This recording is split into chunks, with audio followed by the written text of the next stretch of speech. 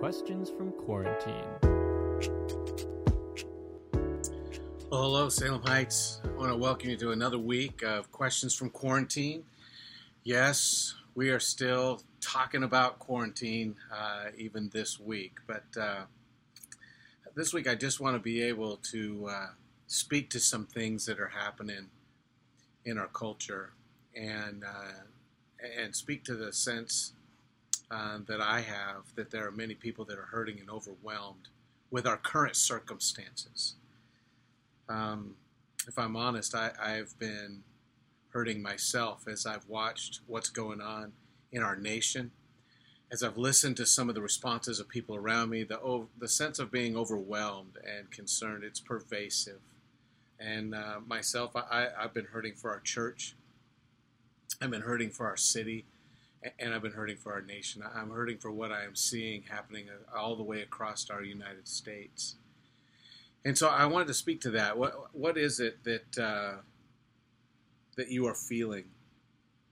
There's a few of you that the constant pressure of our current circumstances have left you feeling just pain. For some of you, the broken path to justice in your own experience is leading you to protest. And for others, the unstable atmosphere, unsure footing, and unclear thinking in the world around us is leaving you feeling powerless. Many of you are feeling this pulsing sense of pain. It is throbbing in every aspect of life. It's coming out in your conversations. It's overwhelming your discussions because of what you are sensing is going on in the world around you. It's hitting you in different ways. And I don't believe that I can accurately speak to each one of those situations. I don't believe I can actually do justice to each of the things that individuals that have spoken to me are feeling, or even what they are needing in this moment. I'm not sure I can speak to that, but I can speak to a couple of thoughts from Scripture. I'm going to ask you today to do two things. One, I'm going to ask you to do something we consistently ask you to do, and that is to meditate on a verse. And secondly, I'm going to ask you to do something that we don't often ask you to do, but I believe that you will do it well. So first, I want you to meditate on James chapter 1, verse 19. In times like this, how do we respond? What is it that we can do? We need to hear what James said, and he says, "This you know, my brethren, but everyone must be quick to hear, slow to speak, slow to anger, for the anger of man does not achieve the righteousness of God."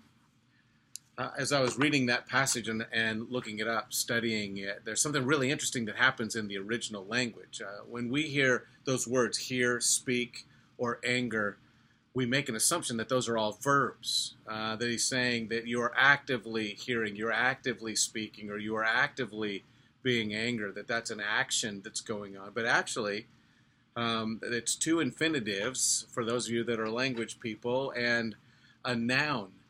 Those infinitives are a verbal noun.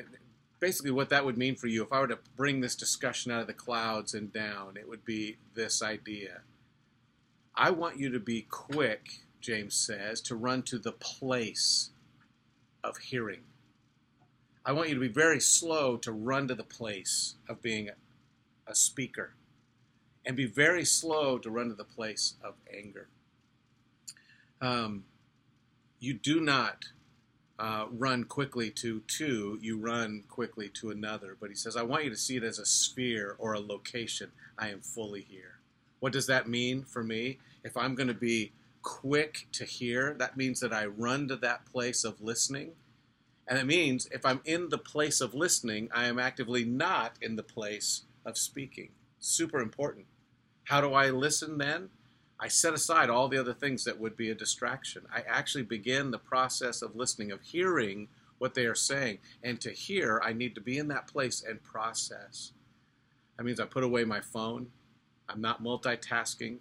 I'm not focused on a bunch of other distracting views. I'm not sitting there processing, saying, yeah, but, and thinking in my own mind what I want to say instead. It says I am hearing. I am just listening.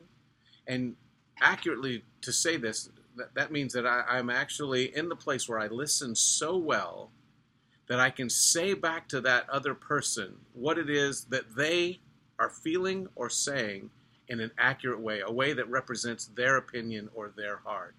You have not finished listening until you can say what it is that they meant to communicate. Not just use their same words, but what are they trying to communicate to you? Is their actual point of view or their thought? You have not finished being in the place of hearing until you can actually say to them, this is what I believe you've said. And they look at you and say, yes, that is true. Quick to hear, slow to speak. That means slow. This is the same word that Jesus used with his men when he was on the road to Emmaus. He says, oh, you men that are so slow of heart to believe all that the law and the prophets has said about me. They would read these statements. It didn't make a bunch of sense to them. And so as they were studying about the Messiah, they were slow to believe what Scripture was saying he would be. They didn't want to get there. If you transport that view of that word into this context now, he says, be quick to hear. Make sure that you're really listening, but slow. That is, I'm not eager to get to the place of speaking. I don't want to just run there. How do I get eager to get to the place of speaking? Well, that means I'm not actually listening to you the entire time. I'm already forming what I'm going to say. I stopped listening at one of my trigger words or my trigger thoughts or an opinion that I maybe heard just a little brief notion of, and I begin to form an argument before I've actually finished hearing. We need to make sure that we are slow to speak. In other words, we need to be thoughtful when we are speaking. We should think carefully about how we should respond, but we should not be thinking about our response while we are listening. Slow to speak and then slow to anger. I don't want to run to the place of anger. It's important there are different words for anger in the New Testament. This is not the word that's used for indignation or vengeance. There's no place for us to just walk around being indignant or go take vengeance. That's for the Lord to take care of. Let the Lord take care of vengeance. But he actually says this word for anger, Aristotle said this word for anger is the idea of desire mixed with grief. In other words, I have a strong desire or a way that the world should be, and it's been cut off from me, and I'm filled with grief. And the grief that I am experiencing is being expressed in a certain manner. He says, be slow to get to the place where it feels like your dreams are cut off and there you have grief, or where you're expressing that grief in an angry manner. He wants you to be slow to run there. It is possible to take a look at the world, and if we see rightly what's going on, people have strong desires for justice, a strong desire for the world to be right, a strong desire for freedom, a strong desire for the economy to be set right, a strong desire. And the grief that's come in is I'm not experiencing what I have that strong desire for. And even those are godly desires. Those are things that I should want. But it's somehow getting cut off. And the result is this inflamed anger.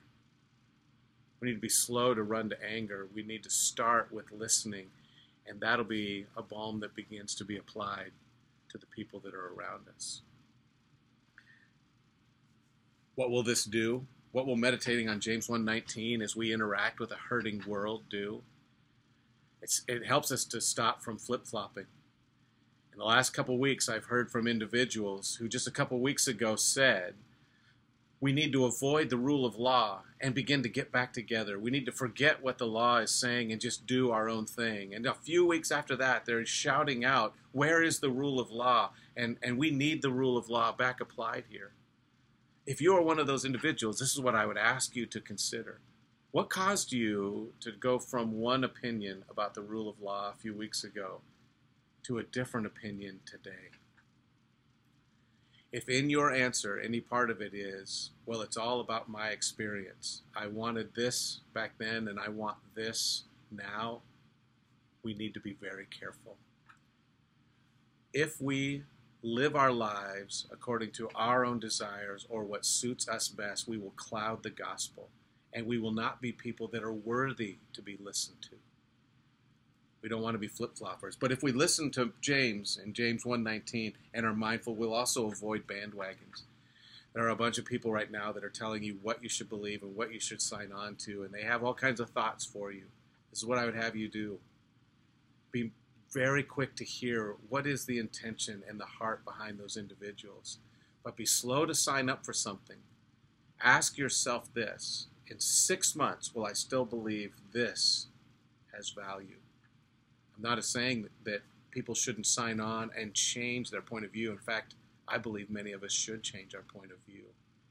We need to make sure that whatever we sign on for, we are 100% there, and that it is about those things that God would have us be about. Things that will bring about peace, change, and that will emphasize the gospel and the glory of Christ. We also need to avoid pandering. What people do not need in this day and age is a little pat on the head and a, there you go, you've got my blessing. That is not helpful. What they need are real, heartfelt, considerable people that have listened to their concerns and have moved forward with insight and foresight, declaring this is what God would have us be about. We need to listen and then act in a way that is helpful. That's God's opinion. Quick to hear, slow to speak, slow to anger. We need to apply it. That's the thing I'm asking you to do, that I consistently ask you to do. But now I'm going to ask you to do something that I don't often ask you to do. I want you to listen. I have a sermon that will be attached to this week's QFQ. What I want you to do is I want you to apply that being quick to hear. I'm not asking you. There are some that will see the persuasion or the bent. This is not coming from a theological persuasion that is mine. I'm not asking you to change your theology. I'm not asking you to jump to a different perspective. I am asking you to hear somebody who, with clear thinking, with well thought out verbiage, is saying, this is what I have experienced. This is, from my point of view, what we need to consider. And I want you to practice hearing what is being said. I actually believe that throughout our nation, contrary to what the media and others are lifting up, there are voices of people who are reasonable in saying, would you consider this before you reject any notion that is not your own? Will you listen to me? Practice hearing, not because you've switched to a different camp, but because you want to hear somebody and you want to hear them completely. This will honor God, it will honor them, and it will further our ability to preach the gospel and be agents of peace. Would you practice it? And I'd love to hear your responses. Thank you.